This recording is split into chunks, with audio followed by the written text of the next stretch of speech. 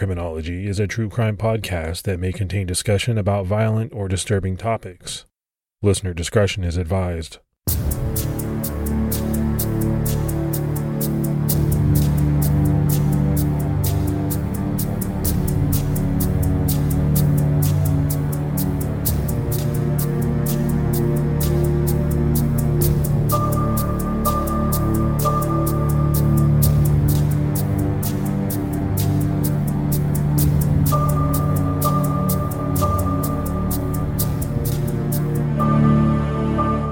Hello, everyone, and welcome to episode 260 of the Criminology Podcast. I'm Mike Ferguson. And this is Mike Morford. Mr. Morford, how you doing this week, buddy? I'm doing great. Kids are out of school now, and, we're settling into the summer routine. How about you? Yeah, my wife, who's a teacher, is done. My kids who are in college or getting ready to start college, they're working their summer job, so there's a lot going on, even though school is out. We just came off the Memorial Day weekend, which was great. Got to spend a lot of family time together, so it's a good time. Yeah, and you and I talked before we hit the record button. It's a little bit of a challenge to get off that holiday mode and get back into working, but here we are. Yeah, I'm sure it is for everybody. You know, when you get kind of an extra day, it seems like the next 4 days are a little tough. For some reason, even though you're only doing 4 instead of 5, but it's always been like that for me. All right, let's go ahead and do our Patreon shout outs. We only had one, but it was from Susan Warren, and that's great support. We really appreciate it. Yeah, thank you so much, Susan, for that support. It means a lot. And for anyone else that would like to support the show, you can do so by going to patreon.com/criminology. All right, Morph. It's time to jump into this episode, and we are covering a case that has made the news recently. There have been some headlines because of some recent developments. We're talking about the July 2021 disappearance and murders of 50-year-old Bart Halderson and his 53-year-old wife, Krista Halderson of Windsor, Wisconsin. They were a well-liked couple with 2 sons, and when they vanished, people who knew them were shocked, but they'd be even more shocked when it came to light just exactly what happened to them and who was responsible. Windsor, Wisconsin is about 80 miles west of Milwaukee. The village of Windsor has a population of about 9,000 people. It's a quiet, middle-class area with a relatively low crime rate. It was here on Oak Springs Circle that Bart and Krista lived along with their 2 adult sons, Mitchell, who was 24, and Chandler, who was 23.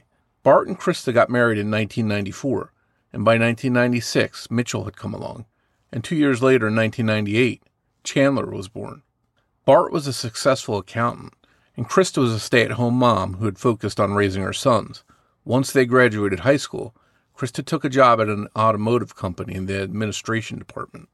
In 2021, Mitchell was working in the tech industry and was planning to marry his fiancée, and Chandler was studying IT at Madison College. By June, Chandler, who was still living at home with his parents, had lined up a job with SpaceX, and he was really happy about it. It was an exciting time for Bart and Krista, and they were looking forward to Mitchell's upcoming marriage, the start of his own family, and for Chandler's new, very promising job. Just before Chandler was set to move to Florida to start the new position at SpaceX, his brother Mitchell ended up in the hospital. He was diagnosed with type 1 diabetes, but he recovered. Chandler put his plans on hold briefly to stay with Mitchell since they didn't know what was going on at the time with his illness. This was a close family, and they supported each other. But sadly, soon after Mitchell's hospital stay, Chandler suffered a concussion after falling down the stairs and had to wear a neck brace while recovering. After this, his work started to suffer because he was experiencing issues with concentration and memory, and having lingering symptoms like headaches and weakness. So, Morph, have you ever had a concussion? I played a lot of sports and I banged my head a lot of times, so it's possible, but never one that I was diagnosed with.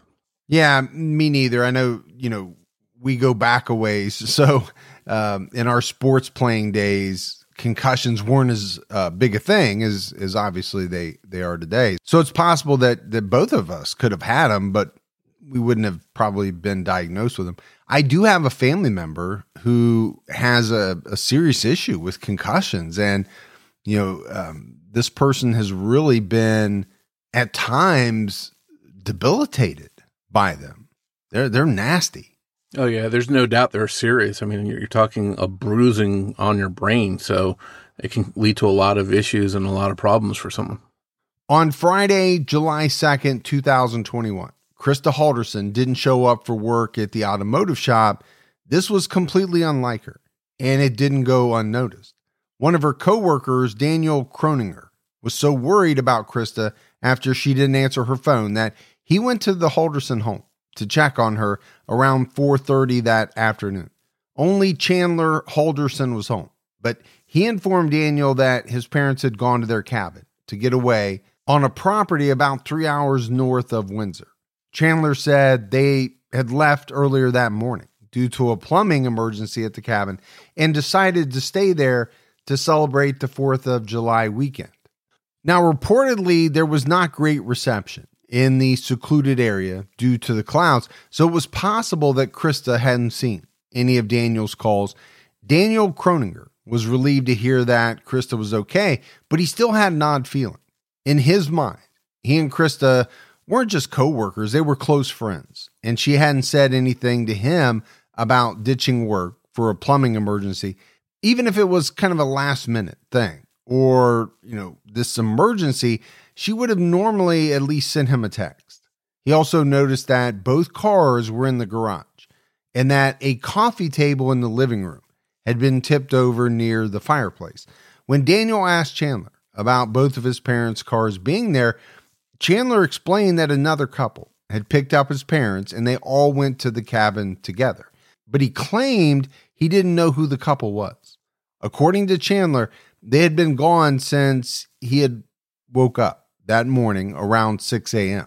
Daniel Kroninger left the Halderson home since Chandler said all was well, and he continued to check up on Krista throughout the weekend, but she didn't call or text him back. Eventually, Chandler told Daniel that he had spoken with his parents and they were planning to be back on Monday, July 5th. According to Chandler, he had received a text message from Krista on July 4th that read, "Made it safely. Can't get anything through, and yes, it's packed. Going to White Lake today for the parade, and we'll be home Monday night or Tuesday early. Love you lots." The mention of a parade was alluding to the White Lake Parade. Daniel felt better after hearing this, but by Tuesday, July 6th, Krista still hadn't returned to work and hadn't gotten in touch with Daniel, who continued to worry. Both Daniel Kroninger and Chandler's girlfriend, Kat Melander, encouraged Chandler to report his parents missing because it wasn't like them to be gone and not say anything. So we have this story by Chandler that, his parents have gone to this secluded cabin. They've reached out to him, but reception's not great and they have a hard time, getting messages through. But then they don't come back when they're supposed to. Krista doesn't show up to work. Obviously, Daniel's been worried this whole time because it seems to me more as though he just believes something's not right here, something's off. And now you have Chandler's girlfriend kind of getting worried as well. At what point does Chandler get worried? Because, I'm thinking about this as a parent. I'm in constant communication with my kids. Now, I get it. It's a secluded cabin. Let's say cell phone service isn't great, but if I said I was going to be home at a certain time, a certain day, and then I knew that was not going to happen, I can tell you right now, I would find somewhere where there was service so I could get a hold of my kids and say, hey, we're going to be an extra day. We're going to be this time. It just, these parts of the stories that we do right off the bat, they seem to be illogical to me. Like they really stand out as something that most people wouldn't do. It's one thing for them to go away, and as you mentioned, not have reception. Okay, maybe they can't stay in constant contact, but to not show up at home to work when they're supposed to return, it just didn't seem like there was any urgency on Chandler's part, more so on his girlfriend's part and Daniel's part. They're the ones suggesting he contact the police. So, that's, I think, what led him to ultimately do that. Yeah, we talk about in a lot of cases, at what point does the worry meter, get there where you need to reach out to authorities? And I got the sense here that it really didn't get there. For Chandler, it was almost as if he only reached out and reported them missing because Daniel and Kat were kind of on him saying, you know what, you should really do this. On Wednesday, July 7th, 2021, Chandler filed a missing persons report with the Dane County Sheriff's Office for both Bart and Krista. By then, calls to their phones were going straight to voicemail. After filing the report, Chandler went door to door to the neighbors to see if anyone had spotted his parents or if they may have surveillance cameras that could have captured images of them in the area. Krista hadn't just missed work, she had missed an important medical appointment regarding her cancer treatment. She had recently been diagnosed with skin cancer and wanted to get it taken care of as soon as possible. It was a 3-hour drive from the cabin, and it was possible that Bart and Krista could have gotten into an accident on the way home. Perhaps this meant that there also may have been a second couple in need of help if something bad had happened, the couple that had supposedly gone to the cabin with them. Inside the Halderson home, a note on a whiteboard on the fridge from Krista to Chandler let him know that her friend Pam was available at any time if he needed anything. She didn't like to leave him alone for long periods of time due to his recent head injury. So she was worried about Chandler needing something over the weekend and being unable to help. This is just another reason it was clear Krista would have returned home if she could have.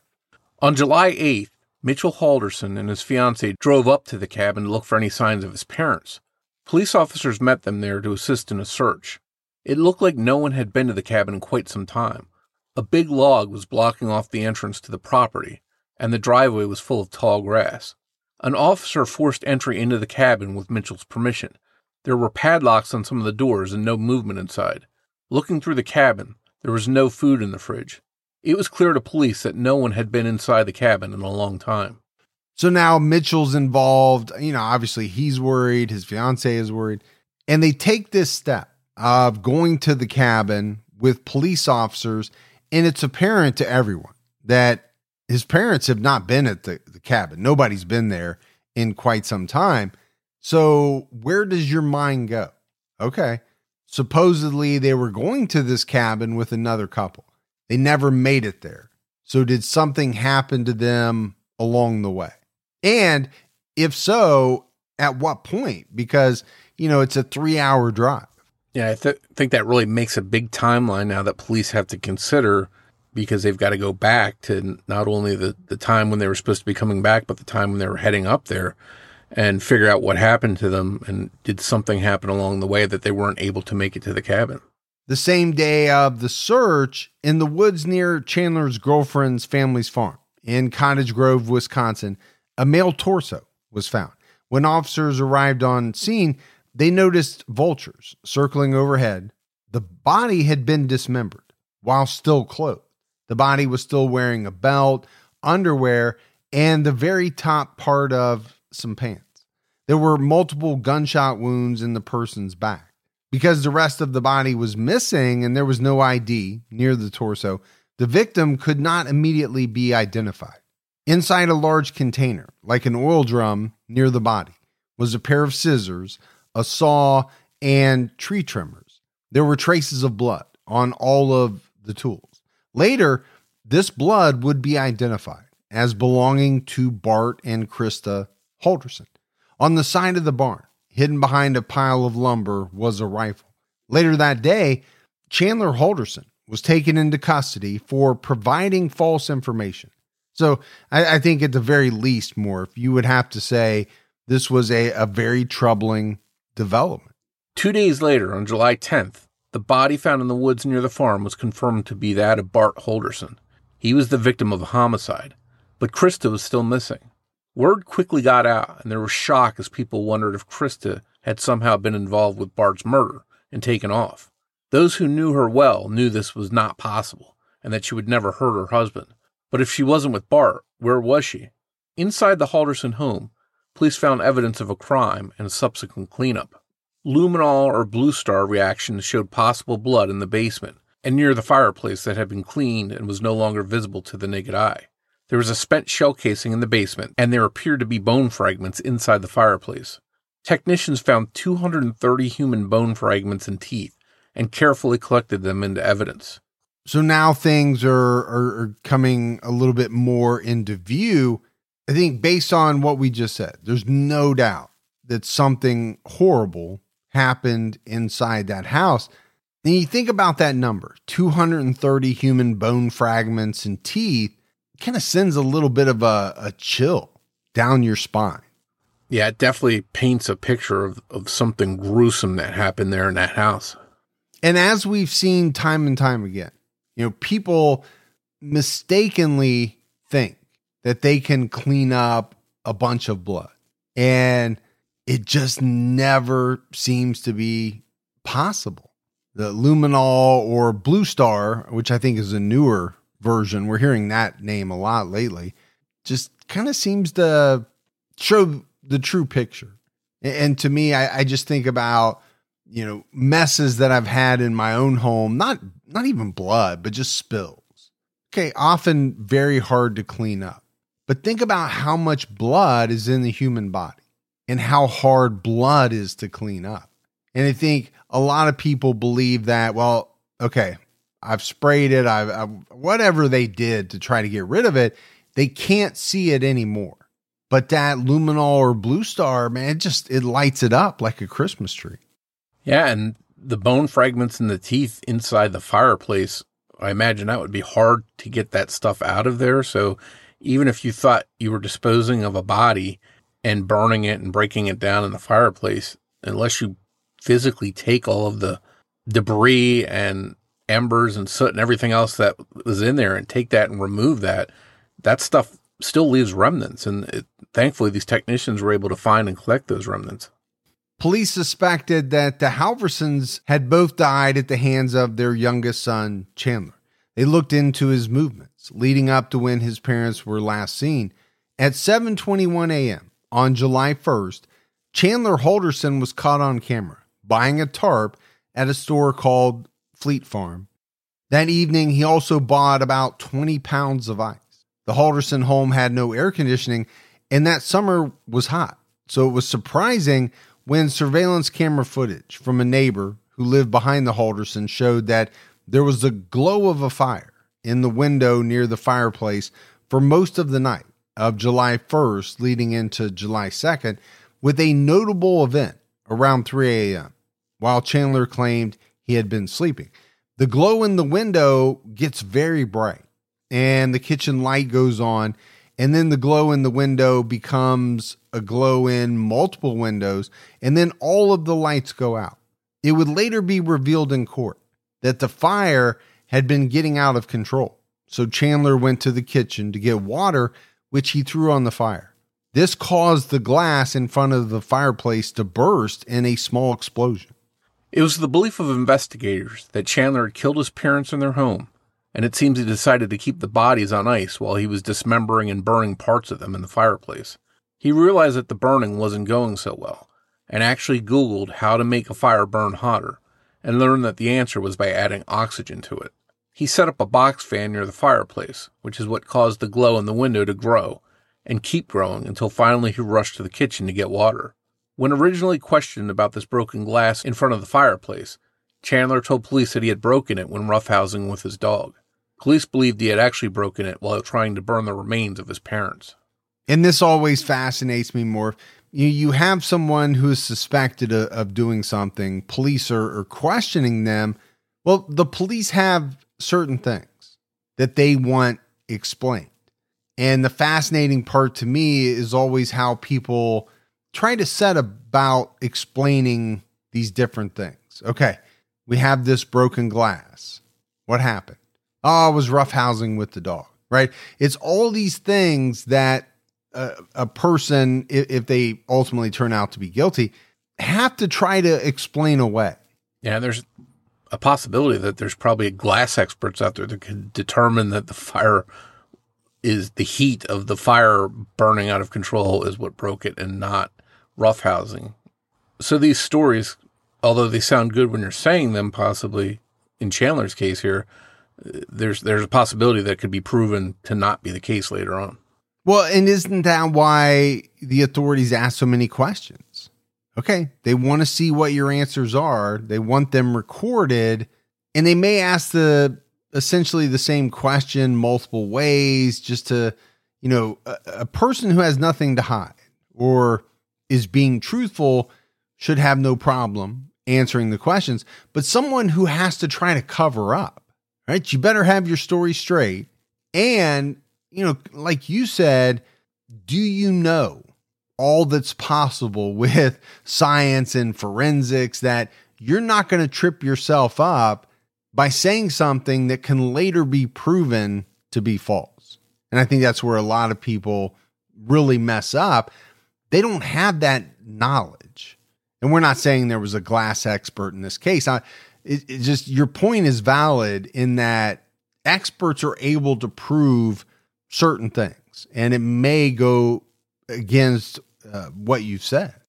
Hey, criminology fans, Morph and I want to tell you about our friends, Lindsay and Jen, over at the True Crime Podcast, Corpus Delicti. Jen and Lindsay started their podcast right around the same time we did, and they have almost 250 episodes available to binge on. Jen and Lindsay talk about interesting cases, and they do it with a touch of Southern hospitality and charm. They spend several weeks or months covering cases within a specific topic, including cruise ship deaths, disappearances, and female killers. They've even done a deep dive into the case of a likely innocent man who's sitting on Alabama's death row, and the numerous pitfalls in his case that will open your eyes to the cracks in the justice system. Corpus Delicti has a brand new series that just came out titled Do No Harm, which focuses on doctors and other medical professionals who take advantage of their position to kill or otherwise harm patients. Be sure to check out Corpus Delicti today. It's available everywhere you listen to podcasts.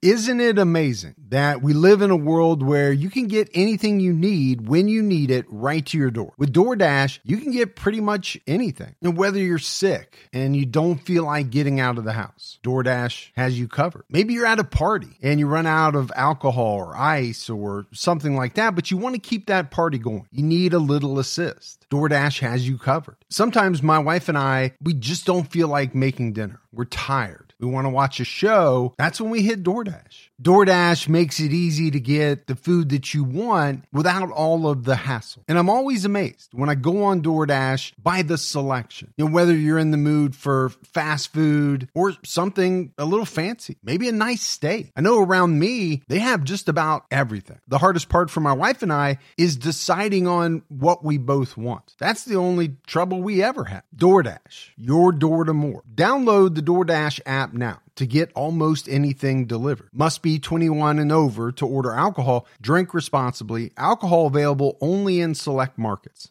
Hey folks, we want to introduce you to the game June's Journey. If you haven't played this, you don't know what you're missing. It's so much fun. For you amateur sleuths, it really brings out the inner detective because it's all about finding clues and solving mysteries. You get to play as June Parker and search for hidden clues to uncover the mystery of her sister's murder. You have to use your observation skills, solve mind-teasing mysteries. I love the graphics on this game. I love the hidden object aspect of it. It's full of mystery, danger, and even romance. You can even customize your very own luxurious estate island. And you can chat and play with or against other players by joining a detective club. You'll even get the chance to play in a detective league to put your skills to the test. So, escape reality and immerse yourself in the world of June Parker while you travel back to the glamorous 1920s. I've been playing this game for a couple of years now, and it's a great escape from everything that goes into putting out the podcast. Discover your inner detective when you download June's Journey for free today on iOS and Android. Chandler's girlfriend, Kat, was interviewed by detectives. She was incredibly cooperative, handing over her phone willingly and going through every minute of the weekend that she could remember. Her interview was recorded, and it's actually available out on YouTube to watch. Kat and Chandler met in August 2019 through a mutual friend. They spent a lot of time during their relationship watching movies together and going on walks. After Chandler's parents disappeared, they did more of the same. She was at the Halderson home multiple times and was in contact with Chandler the whole weekend. Kat had no idea anything was amiss. She, like everyone else, was fooled about basically everything. The information she gave, though, filled in a lot of blanks for investigators. It soon became clear to detectives that Chandler was lying to his family and to Kat about his job, about school, about SpaceX, and about his head injuries. He hadn't been attending Madison College, it turns out. He had dropped out or failed his classes. He created fake class schedules to send to Kat and his parents. He pretended to be doing coursework when he was really just passing time online. When he didn't graduate, he stalled as long as he could and said there was an issue with his transcripts, trying to put off the inevitable. He had never worked for the insurance company he claimed to have worked from home for. He didn't have any job at all, in fact. He pretended to have work meetings with people, but he was really playing video games online. One of the people he played games with was Andrew Smith, an American in the U.S. military who was stationed in Germany in 2021. Smith wasn't just an online friend, though. He actually met in person with Chandler in June 2021, when Smith visited Chandler at his home in Wisconsin.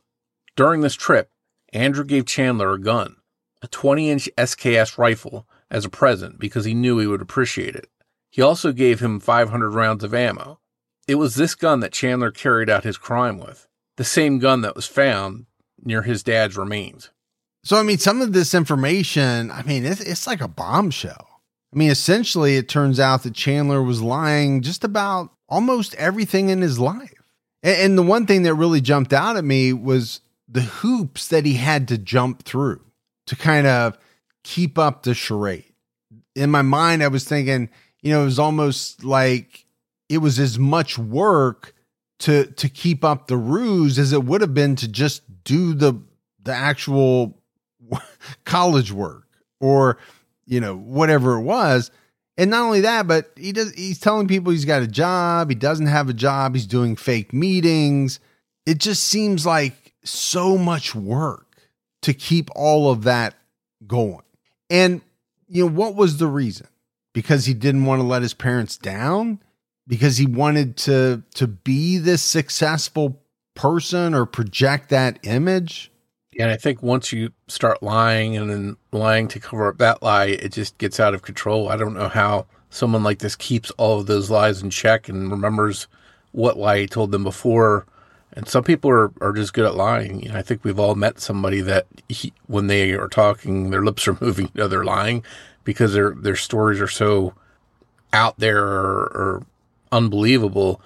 And, a lot of times I think maybe we laugh them off and say, okay, that's just him being himself telling these tall tales. But in this case, a lot of this had to do with the ultimate outcome of what happened. Well, and I think we have to talk about this Andrew Smith, right? So these guys become friends. They meet in person when Andrew comes to Chandler's home, and he gives him a rifle and a bunch of ammunition. And like you said, this rifle would ultimately turn out to be, the murder weapon. What went through my head was that probably not a great idea to give a dangerous weapon as a present to someone that you kind of know. This is the first time they'd met in person. I'm not blaming this Andrew Smith at all. I'm just kind of saying probably not a great idea. Yeah, and it's not unusual for people to gift something to somebody when they're meeting them. They've had this online friendship and now they're meeting in person. It's like, hey, I bought you some chocolates, or I bought you something from Germany, just as a little memento. But here it's a rifle that he brings him. It's definitely strange. Chandler also lied about his injuries from the fall in June, claiming to have headaches, sensitivity to light, numbness, and tingling in his legs and lightheadedness. He also claimed that his doctor advised him not to travel, delaying his acceptance of the SpaceX job that would require him to relocate to Florida. Ultimately, he said he lost the job due to being unable to get to headquarters, as well as a decline in the quality of his work after the concussion. The stories of his injuries also kept getting more serious and wild. Soon he was going to need a hole drilled in his head. It would undergo surgery to put in a colostomy bag. The lies Chandler told to people sound unbelievable hearing them now, but as we kind of mentioned earlier, Chandler went to great lengths to back up some of his lies with fake documentation. So we said very early on that Chandler, made claims about having a concussion. And now, you kind of start to find out that maybe things weren't as serious as he claimed. He was making some of these things up. But, some of these stories got pretty unbelievable, right? They were going to have to drill a hole in his head. And he was going to have a colostomy bag. Some of these seem very strange for having a concussion or a series of concussions or whatever it was said to have been. Yeah, and I'm no medical expert by any stretch, but if somebody told me they needed to have a hole drilled in their head, to me that sounds almost like brain surgery. It's very serious. And as you mentioned, a colostomy bag, what does that have to do with a concussion? Maybe there's somebody out there listening that's in the medical field that will set us straight and tell us there is a result from a concussion that leads to a colostomy bag, but I'm failing to see what that would be. I am interested to know when these doctors examined Chandler if they saw signs of concussions, because I know sometimes football players, for example, they get a concussion, they don't want to come out of the game. They'll say, "Oh, I'm fine, I'm perfectly fine." Meanwhile, they're wobbling. The doctors are looking in their eyes with lights and stuff like that, and they say, "Nope, you're not going back in there." So there might be a way doctors can tell if someone actually has a concussion. I'm wondering what the doctors thought when they examined Chandler. Well, there's definitely testing that they do now and can do with definitely professional athletes. But my understanding is it involves like baseline testing, right? Everybody undergoes baseline testing. And then that way, if they later do a test, they can see how they differ. I don't know what a doctor would do in this scenario. We're not talking about a professional athlete. Obviously, Chandler would not have a baseline test to compare to. And I would think you're mostly going off of what the patient says as far as what their symptoms are.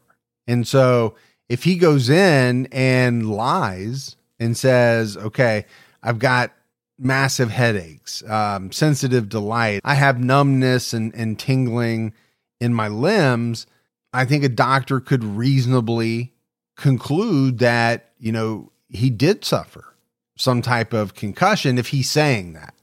Yeah, maybe it's like soft tissue damage. When somebody says they have back pain in soft tissue, it's hard to dispute that. It's not something you can really x-ray usually or find and determine that they're not being honest about. But I really want to hammer home on this fake documentation. I mean, he is spending a lot of time and energy on trying to sell his lies, whether it's, making up fake class schedules to send to people or some type of fake documentation from a medical professional. He's really spending a lot of time and effort on this. Yeah, I think you hit the nail on the head earlier when you said the amount of work he's doing. He might as well have done the actual work and, toughed it out and gotten through his work and schooling. People eventually began to catch on and to question Chandler's stories. Despite claiming to have been working for an insurance company, Chandler never had any money.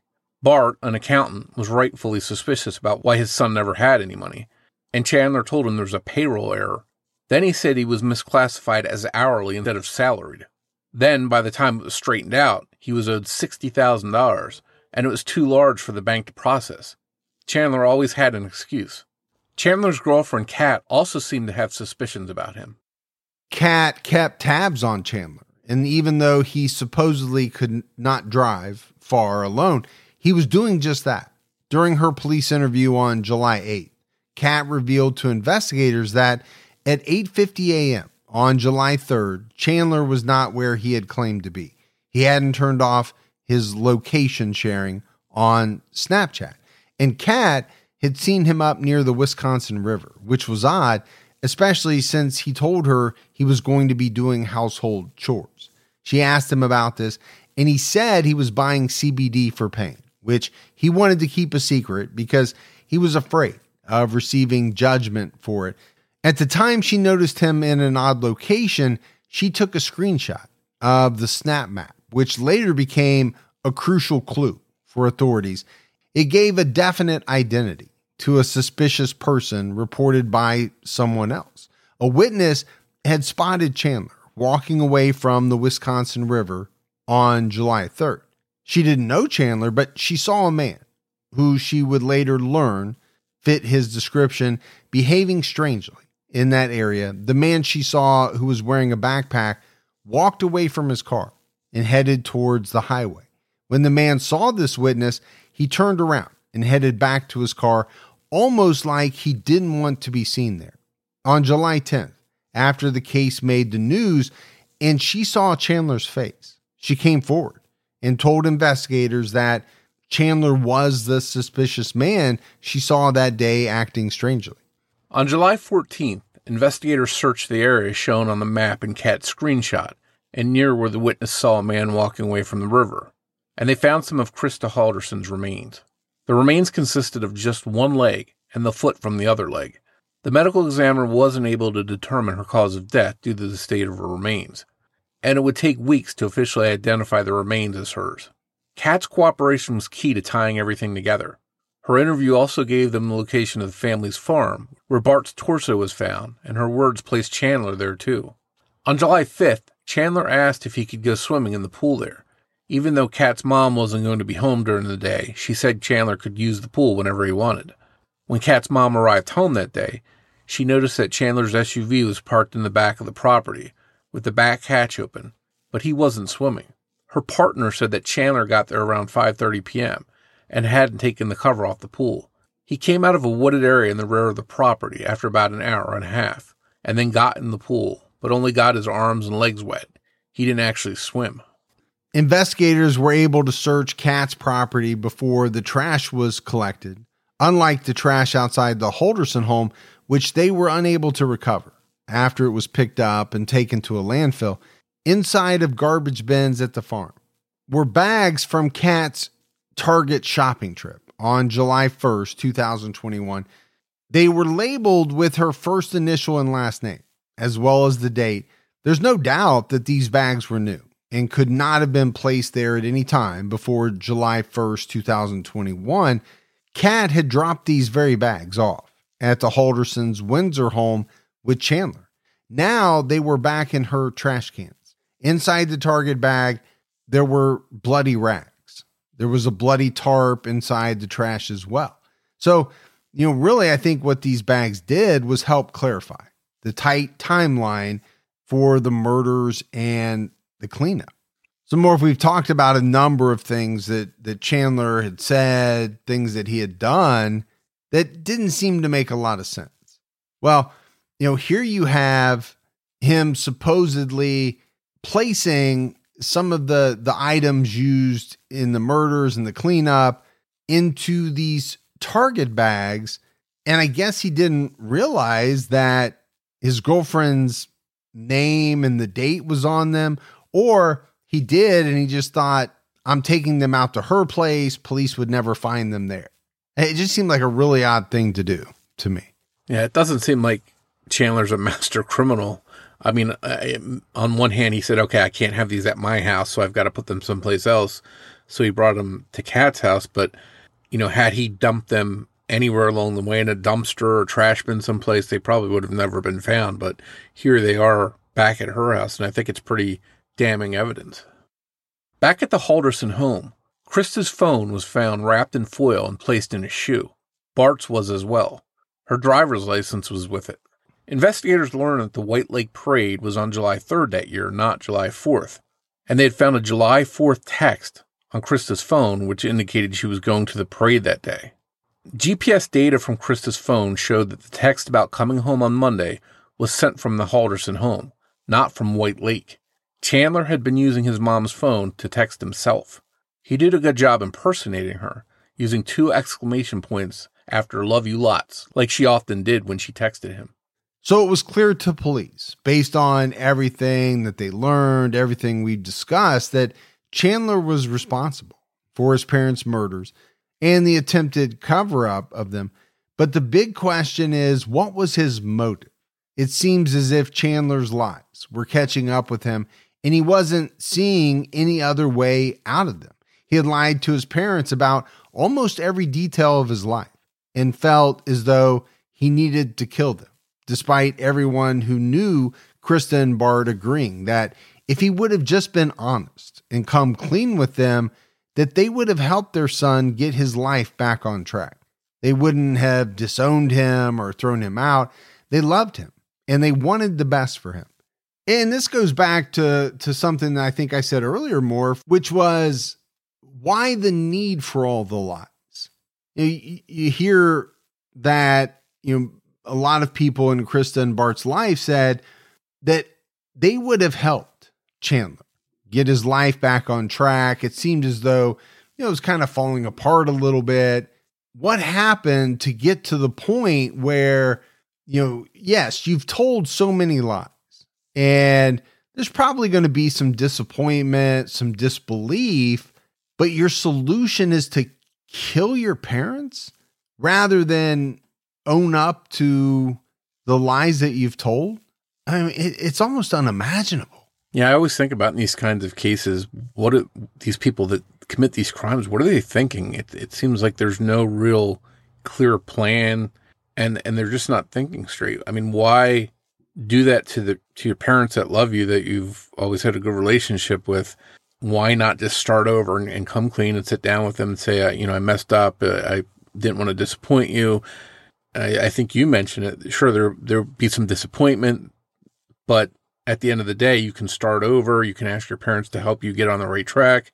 Now, maybe some people might think that his concussions caused him to not think clearly, and normally he wouldn't have done this, and they might blame that. But at the end of the day, we don't even know if his concussions were real. We talked about how he may have been faking that. So that might not really be an out to even explain this.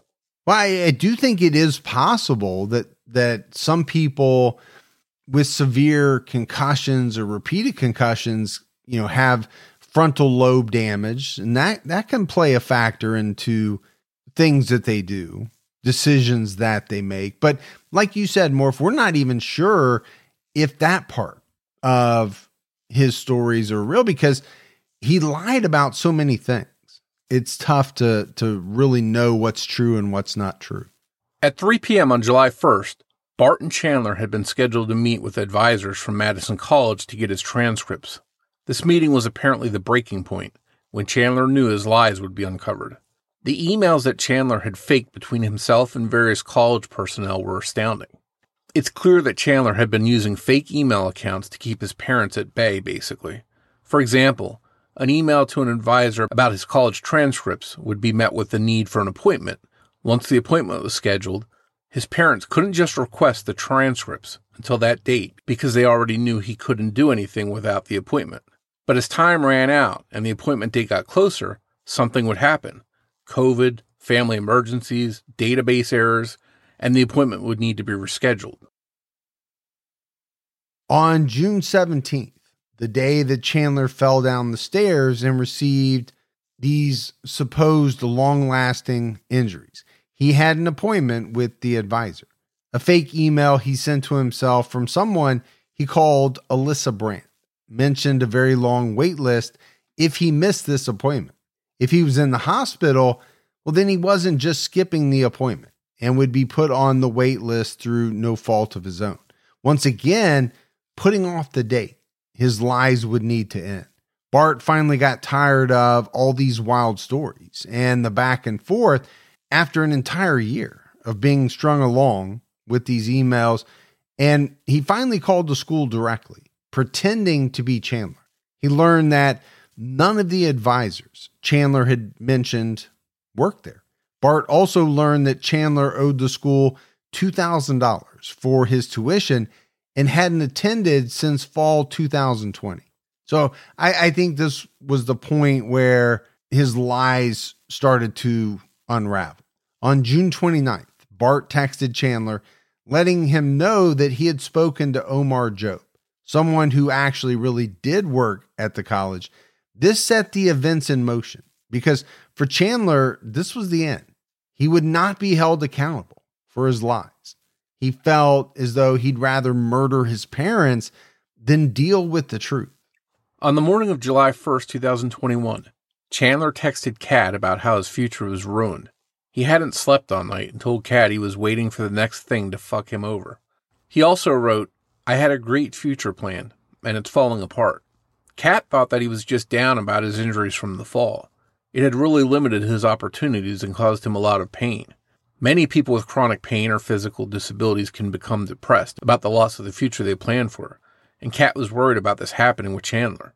She had no idea that Chandler was upset over finally being caught over his lies. Later that day at 2:15 p.m., Bart texted his son, Chandler, saying, "I'm ready when you are." It was time for them to head out to the college. Between 3 and 5 that day, Chandler killed Bart and waited for Krista to get home, even texting her to get soda at the store on her way, buying him more time to clean up. She texted him back, "Kay, I can," with a smiley face emoji. She was happy to dote on her son. Around 5:12 p.m. when Krista got back home, he killed her too. And to me, more this part of it is sickening. You know, we cover a lot of cases and a lot of them are nasty and the details are hard to swallow sometimes. Now, I'm thinking about this mother and father. Were they perfect? No, I'm sure not. No parents are perfect, but it's obvious to me that they cared for their son. Krista is happy to stop and get him some soda at the store, even adding in the smiley face emoji. She has no idea that her husband has already been killed by her son, and her son wants her to get drinks so that he has more time to clean up before she gets home when he's ultimately going to kill her as well.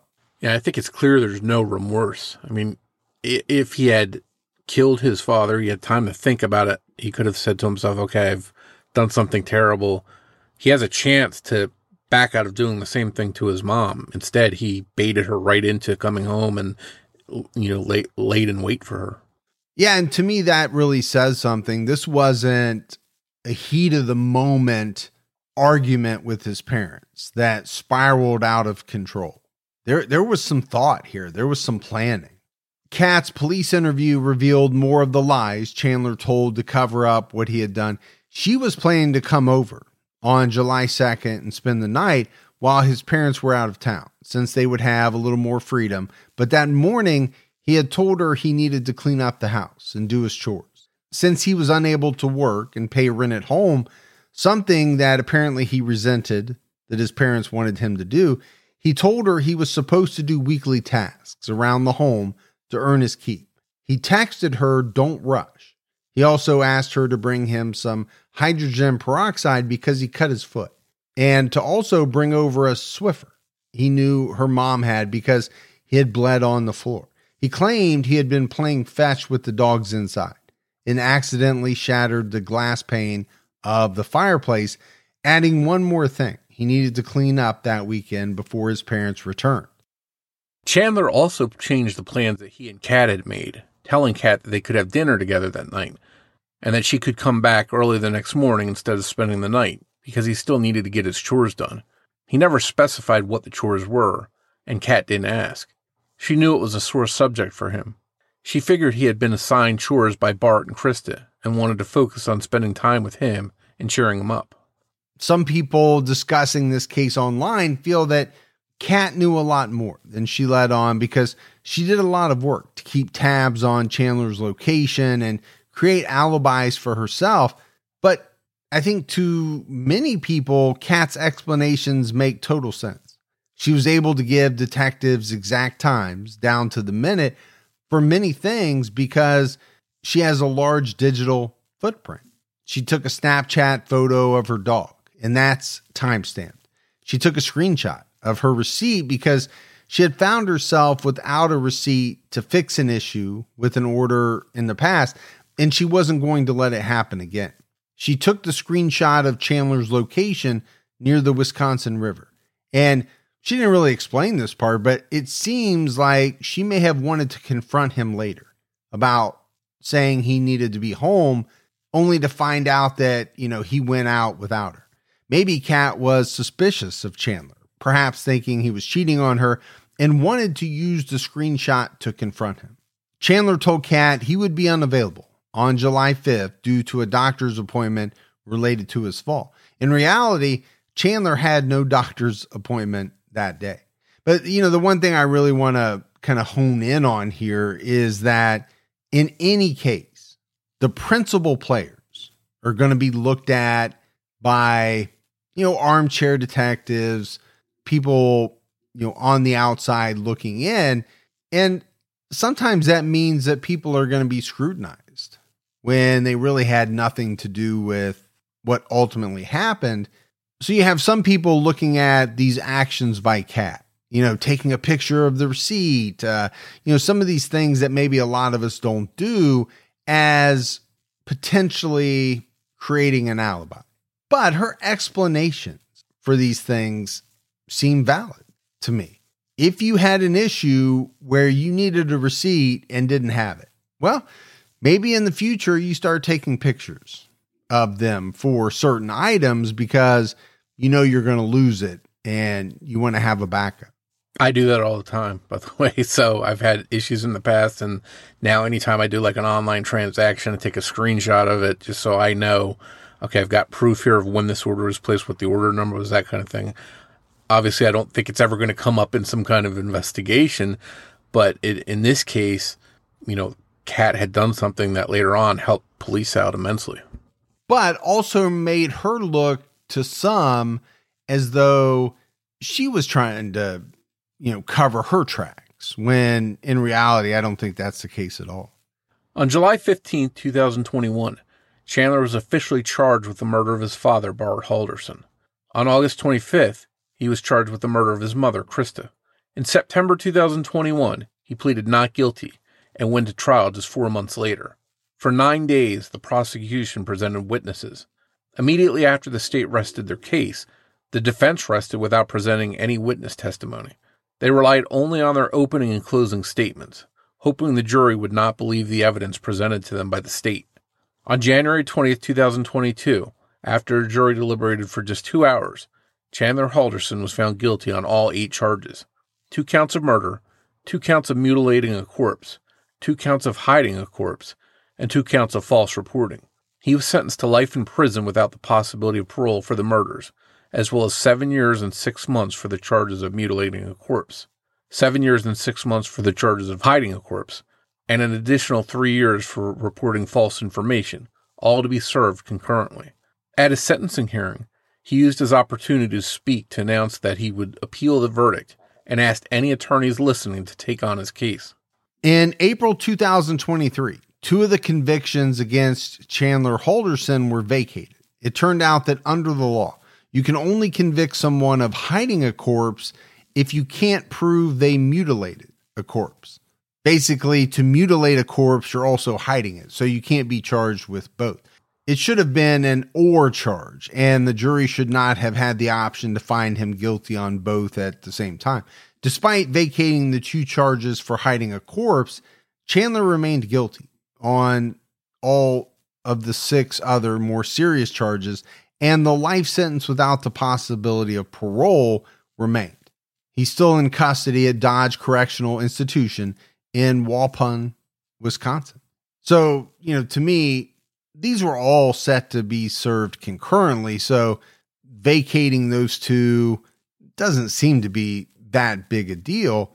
This Waupun, though, isn't that where the guy from Making a Murderer was? Yeah, I think he was. That sounds familiar. It seems we know the why in this case, the motive. Chandler didn't kill his parents for financial gain. It wasn't in the heat of an argument. He wasn't high on drugs at the time. He simply wanted to avoid them learning the truth about his lies. It seems possible that Chandler didn't expect Daniel Kroninger to notice that his mom was missing so quickly. And he definitely didn't think he would push him to file a missing persons report so soon. His girlfriend Kat also urged him to file a missing persons report. Had Chandler had the proper time to clean up all the clues that pointed to him, to get his story straight, could he have gotten away with his parents' murders? It's possible, but he didn't get away. And now he'll have the rest of his life to think about what he's done. And I always wonder in these cases, yes, these people are going to spend presumably the rest of their life in prison. They have all the time in the world to think about what they did, but do they? Will they? Do they have remorse? Is it something that weighs on them when their head hits the pillow at night? Is it the first thing they think about when they wake up in the morning? Or do they not think about it at all? I always wonder that. And I know it varies from person to person. I do think there are a lot of killers who just genuinely have no remorse whatsoever for any of the horrible things that they've done. I'm not sure that's the case here with Chandler Halderson.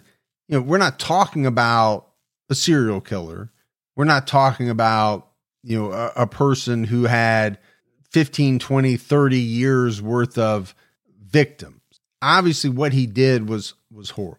And to me, the reason why he killed his parents is just mind-blowing, because he didn't want his lies to be exposed.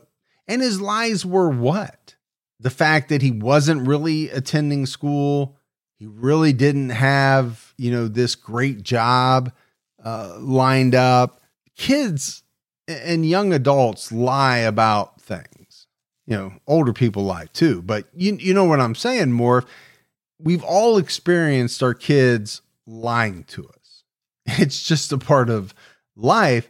If this to me is not the end of the world type stuff. But obviously to Chandler, it must have felt like it was for him to take, such a drastic step to murder his parents. He must have thought that this was kind of the end of everything if they found out.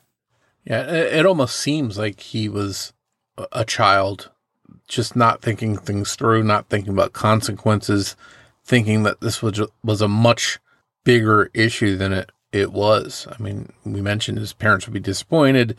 They'd have to help him get right on the right track. But most parents are going to support their kids through, bad times and mistakes and help them get on the right path. And from people that knew his parents, they said that they would have stood by him and helped him get back on track.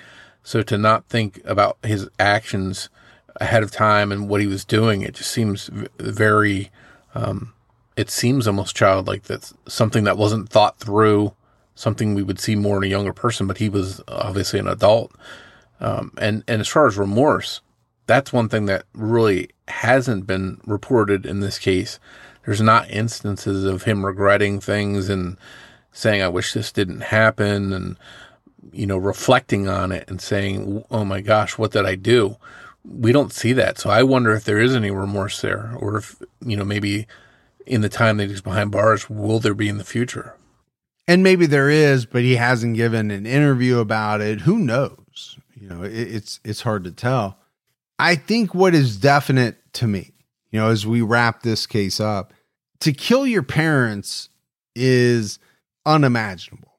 So no matter what the reason is, it's really tough. But the reasons in this case, they just leave me scratching my head, because I get it. You lied about some stuff. You told people, you were better off than what you were, or you were doing things that you weren't doing. You were puffing yourself up to make yourself look better than what you really were. But when you boil it all down, it just seems so trivial.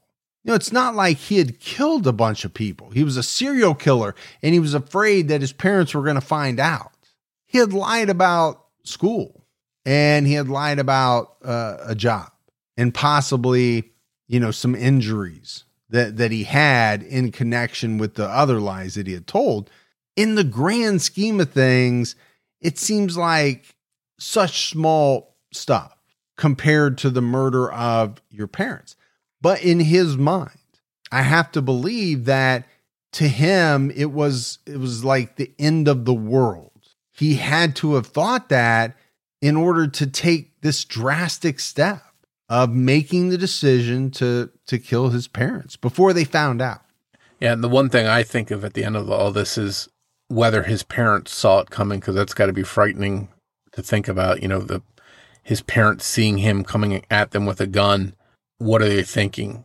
To see a child that you brought into the world is about to do this to you. It's got to be a horrifying thing to witness if they did. And we don't know if the details of whether they were killed when they weren't looking, if he shot them and they never saw it coming, but it's frightening to think that they did see it coming and who was responsible. Yeah, that is a frightening thought. But that's it for our episode on Chandler Halderson. It's just tragic. Absolutely tragic. If you love the show, but haven't done so yet, take a minute, give us a rating, leave a review. Keep telling your friends. That word of mouth about the Criminology Podcast really helps us out. If you want to find us on social media, we're on Twitter with the handle @CriminologyPod. You can also find us on Facebook by going to facebook.com/criminologypodcast. And you can join our Facebook discussion group, Criminology Podcast Discussion and Fans. So that's it for another episode of Criminology, but Morph and I will be back with all of you next Saturday night with a brand new episode. So until then, for Mike and Morph, we'll talk to you next week. Take care, everyone.